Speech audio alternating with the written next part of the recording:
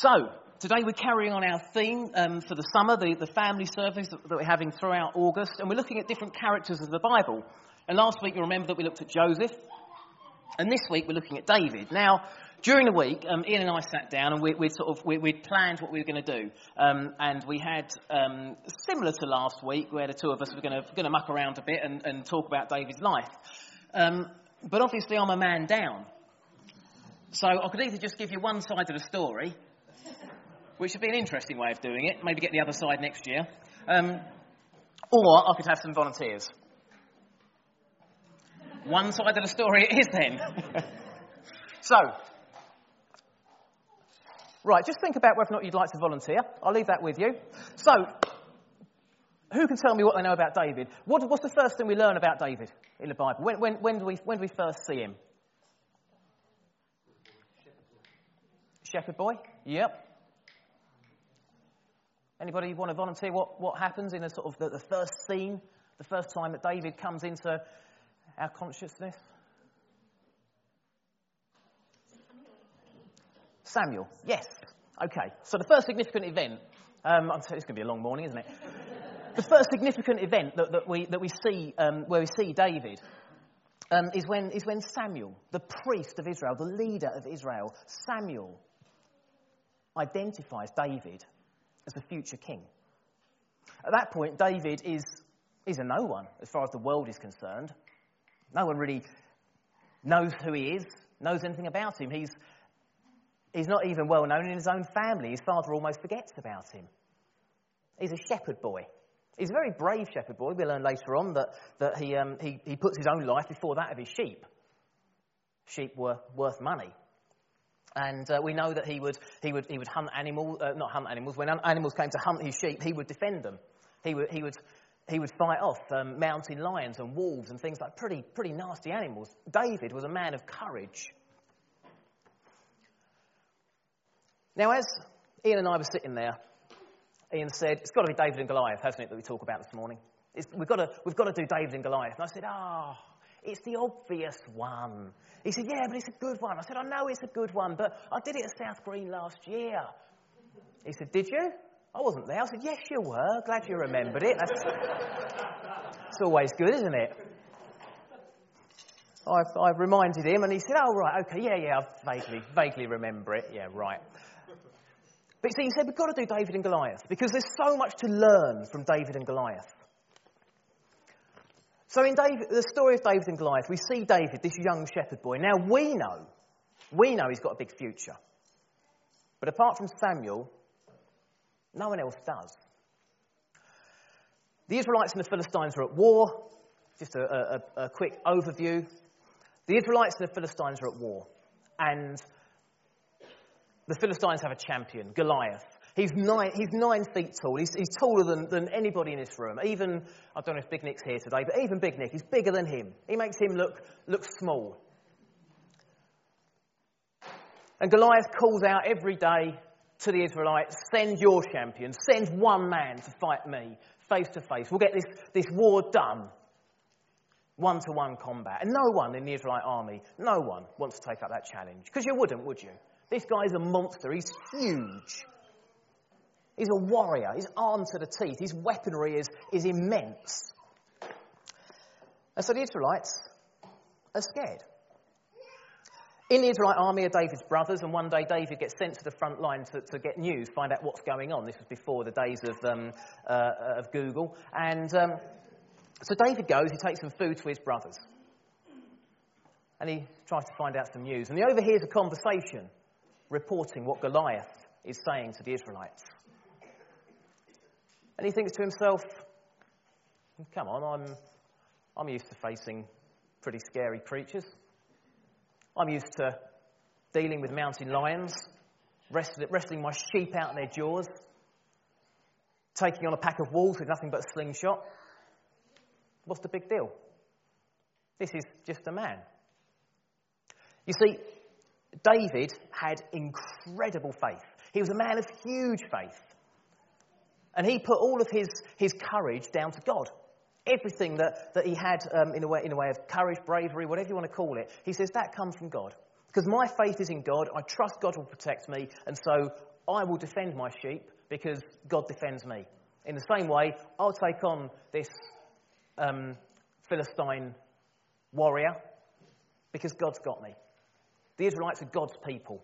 The Philistines are the enemies of God's people. Therefore, they're the enemy of God. Therefore, this warrior who's saying, come and face me, what he's saying is, he's saying to God, come and face me. So David sees it like that. He sees this as all God needs is somebody brave enough to step forward.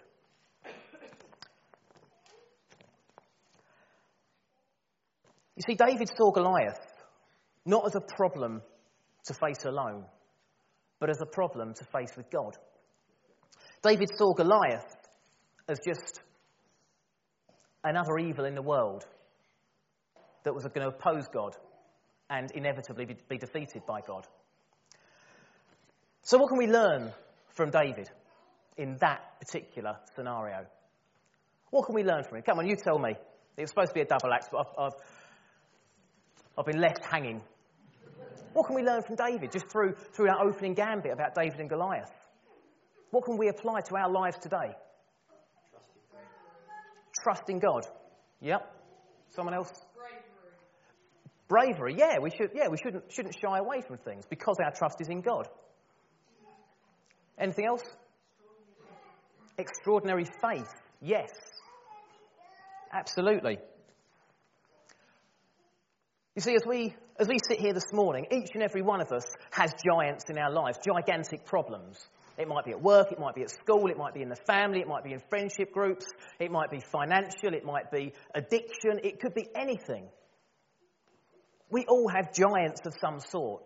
And the lesson we can take from David's approach to Goliath is not that we need to take a slingshot into work tomorrow and take out the boss, but it is that we can face every situation with strength, with confidence, with faith in God, that come what may, God has got us. So even if we don't get the news that we're expecting, even if things don't go the way that we'd like them to go, our faith is that God has got them. Things go the way that God wants them to go if we honour him, if we live a life that honours him. So no matter how hard things seem, no matter how terrified we are as we look at ourselves and say, how on earth can I take on this giant of a problem that is calling me out and threatening me? How can I do that? Well, the answer is, we can't. God can. And so if we take God with us onto whatever the battlefield is that we happen to find ourselves on, then that gigantic problem looks at us and doesn't see us. That giant itself is quaking in its boots because it sees God. So, that's how David saw the battle with Goliath. And of course, King Saul, he hears about David saying, I'll do it, I'll take him on. Saul hears about it and thinks, no one else is going to do it. And eventually Saul relents, says, yeah, okay, go for it. And the first thing Saul does is says, listen, I'm the king. I've got the best armour, I've got the best weaponry. You're going to go and face this guy. The future of the Israelites depends on you. You have it. So Saul looked at David. He saw he had no armour. He saw he had no weaponry. The world looks at us. When we approach a problem with prayer or with scripture or simply with the words, trusting God, they look at us and they think that's the equivalent of a flimsy loincloth and a slingshot. That's no way to arm yourself. That's no way to prepare to face this giant of a problem that you've got in your life. You're mad. You're going to be defeated by this problem. In the same way, Saul looked at David and said, "You've got no armour. Wear mine. At least it'll protect you from the first few blows. Take my weaponry. At least if you do get a lucky shot, you might be able to hurt him." But David says no. David says, no, because I've got God with me. God's taught me to use a slingshot. That's the armour that God's given me. That's the weaponry that God's given me. And so David doesn't conform to the ways of the world. In the book of Romans, Paul tells us not to conform to the ways of the world, but be renewed through Christ our Lord. So, the first lesson, have faith in God. Always, always, always have faith in God. Take God with you. Imagine that whatever the situation is you're facing, you look over your shoulder and you see an endless giant, so big and so powerful, that however big the problem in front of you is minuscule in comparison.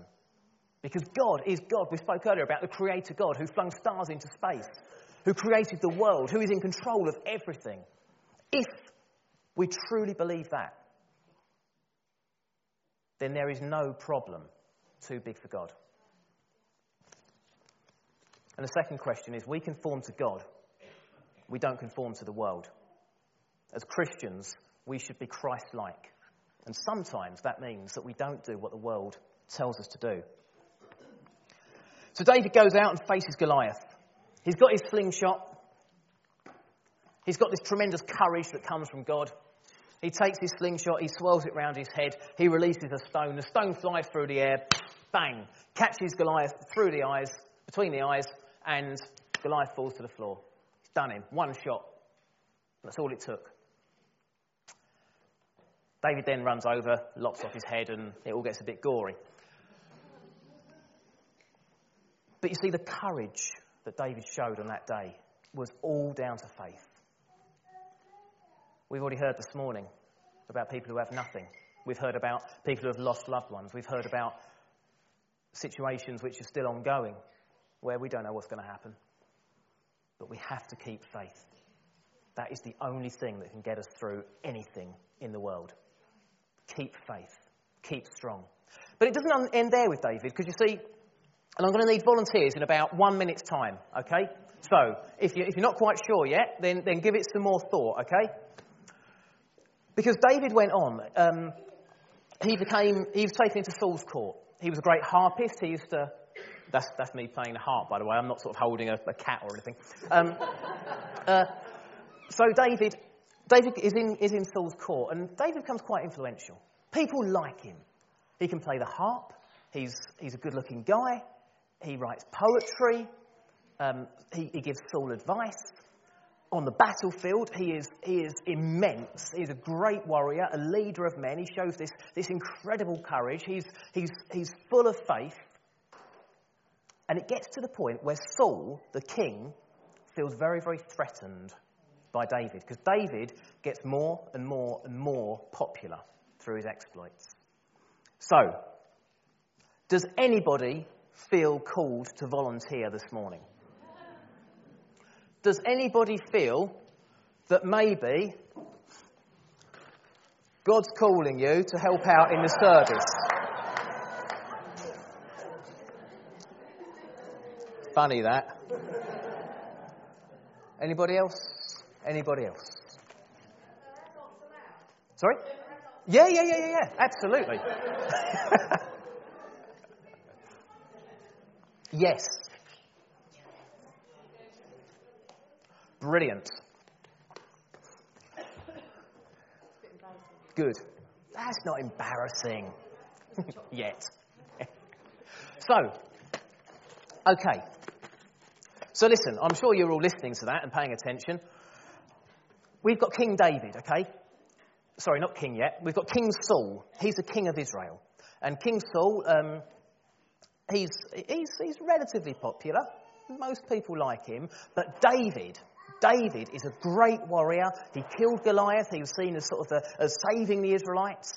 He's a faithful man. He plays the harp. He writes poetry. He's got all these good things going for him. He was getting more and more and more and more popular. Until eventually King Saul decided, right, enough's enough. David is too popular. David's after my crown. David wants to be king. And I'm king at the moment. And he's more popular than me.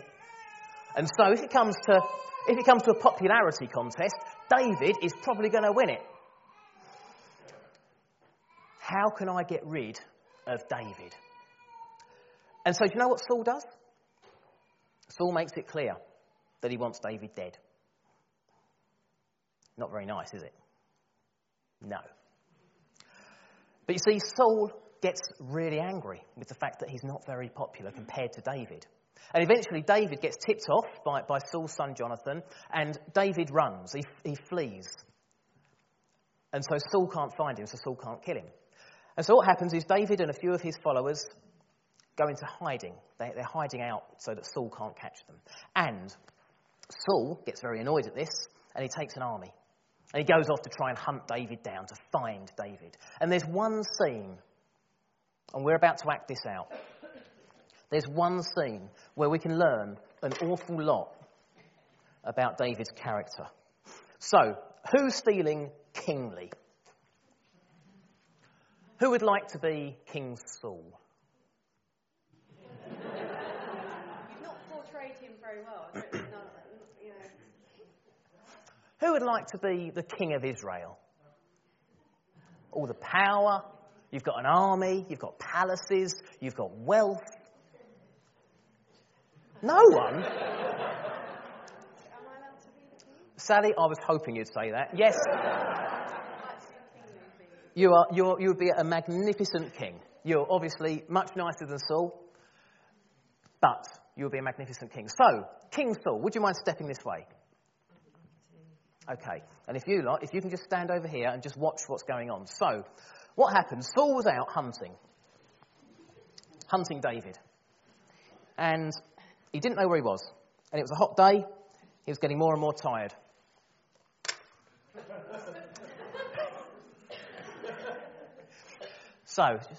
Yeah, my hairdresser did say I needed a haircut. So, Saul has been out looking for David for a long time. And it's a hot day. What do you do on a hot day? You drink a lot. That's right. And if you drink a lot, what do you need to do? You can say it. Go to the toilet. How very polite, honestly. You might need to go to the toilet. Yes, absolutely, yes. That is very, very good. Excellent. So King Saul obviously was a bloke. So... Should I swap in with someone? Sorry? I could pick someone to swap in Yeah, with. would you like to? Yeah. Okay, yeah. Pick a Saul. I think we're going Dave Lodge. Yeah, Excellent. I'm going to Dave. Brilliant. Excellent. Still get a chocolate. So, yeah, whoa. Sally, you can... Don't get out of it that easily. So, King Saul, you've been out all day, you're hunting David because, frankly, you want him out of the picture. And you've been out on a hot day, you've been drinking a lot, and so you, quite rightly, you need to go to the toilet. But being a king, you don't just go anywhere, because that's not the done thing. And so you see a cave, you check it's a clean cave, doesn't smell or anything. And so you no, you don't open the door of a cave, do you?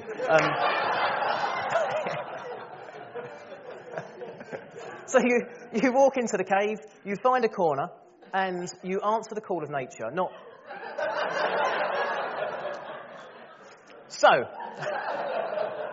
So here we have King. No, it's longer than that. You haven't been since last night. So King Saul is in there, right? But he happens to have gone into the cave, the very same cave that David is hiding in. David is hiding in there. Saul doesn't know he's there. David is hiding in the shadows, and David has his sword. If David wants to be king of Israel, he's very popular. People love him. All he's got to do is get rid of King Saul. In a dark cave no one would see. He could so easily do it and get away with it. You see, what David wanted...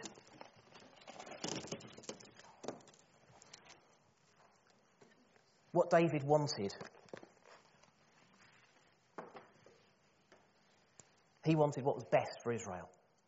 And he knew that King Saul had gone off the boil a bit. He knew that King Saul had started to make bad decisions, started following his own will rather than God's will. David could so easily have taken Saul out while he was relieving himself in that cave. Now then, look at King Saul. while he's standing there, doing his own business, minding his own business, who reckons that they can creep up and take something from him without being caught? Who can be really quiet? You reckon? Yeah? You sure? He'll be really angry if he catches you.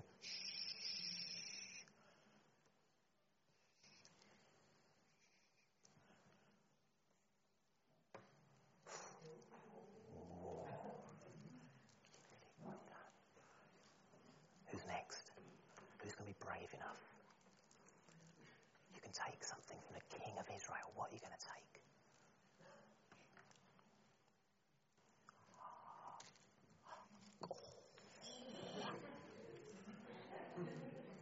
Oh, that was close.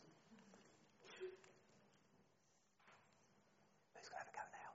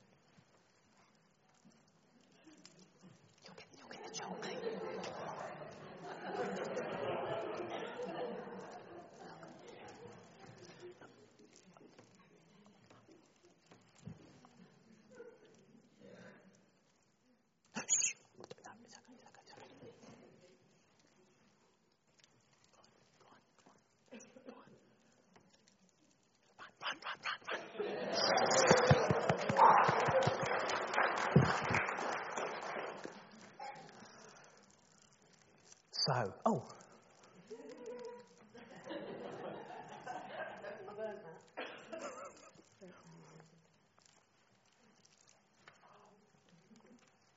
You see, David was in a position where he could have been tempted. Just like with the chocolate, David saw something that he could so easily have just taken. He could have taken the crown. He could have become king of Israel in one very simple step. But instead, do you know what he did? He took out his sword. He snuck up behind Saul, avoiding the river that was now flowing.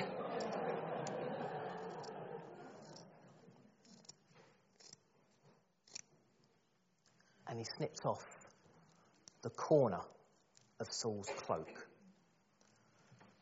And then he slunk back into the shadows. At that moment, Saul finished, made himself decent, washed his hands with soap,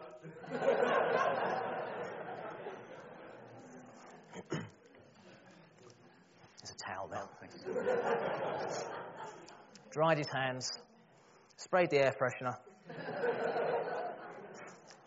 and went away, having put the seat down.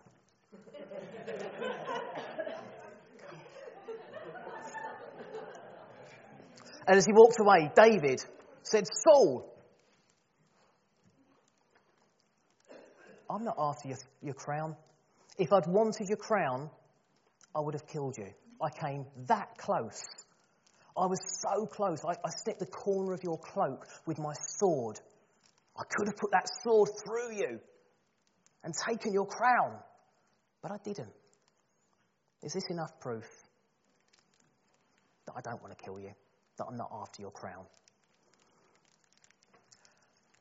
You see,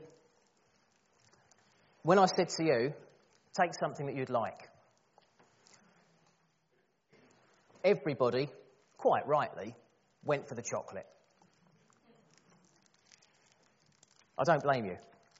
I might have gone for the wallet, but But you went for the chocolate. But you see, when we see something, we could just take. When it's there and we think, oh, no one would know. I could do this so easily. I could take what I want. It's really difficult to resist that temptation, isn't it? But David resisted that temptation. Okay? And so David was in a position where he could have taken something he wanted, but he knew it was wrong by God, and so he didn't. Okay? So, David resisted temptation. David resisted temptation. And we, as we live our lives, when we find ourselves in a position where we could take something, but we know it's not the right thing to do, we can learn from David that we also should resist temptation. Excellent. Right, there should be enough for one more chocolate each. Please help yourselves. And thank you very much for volunteering. Dad, yeah, Take another one. There we go. Off you go.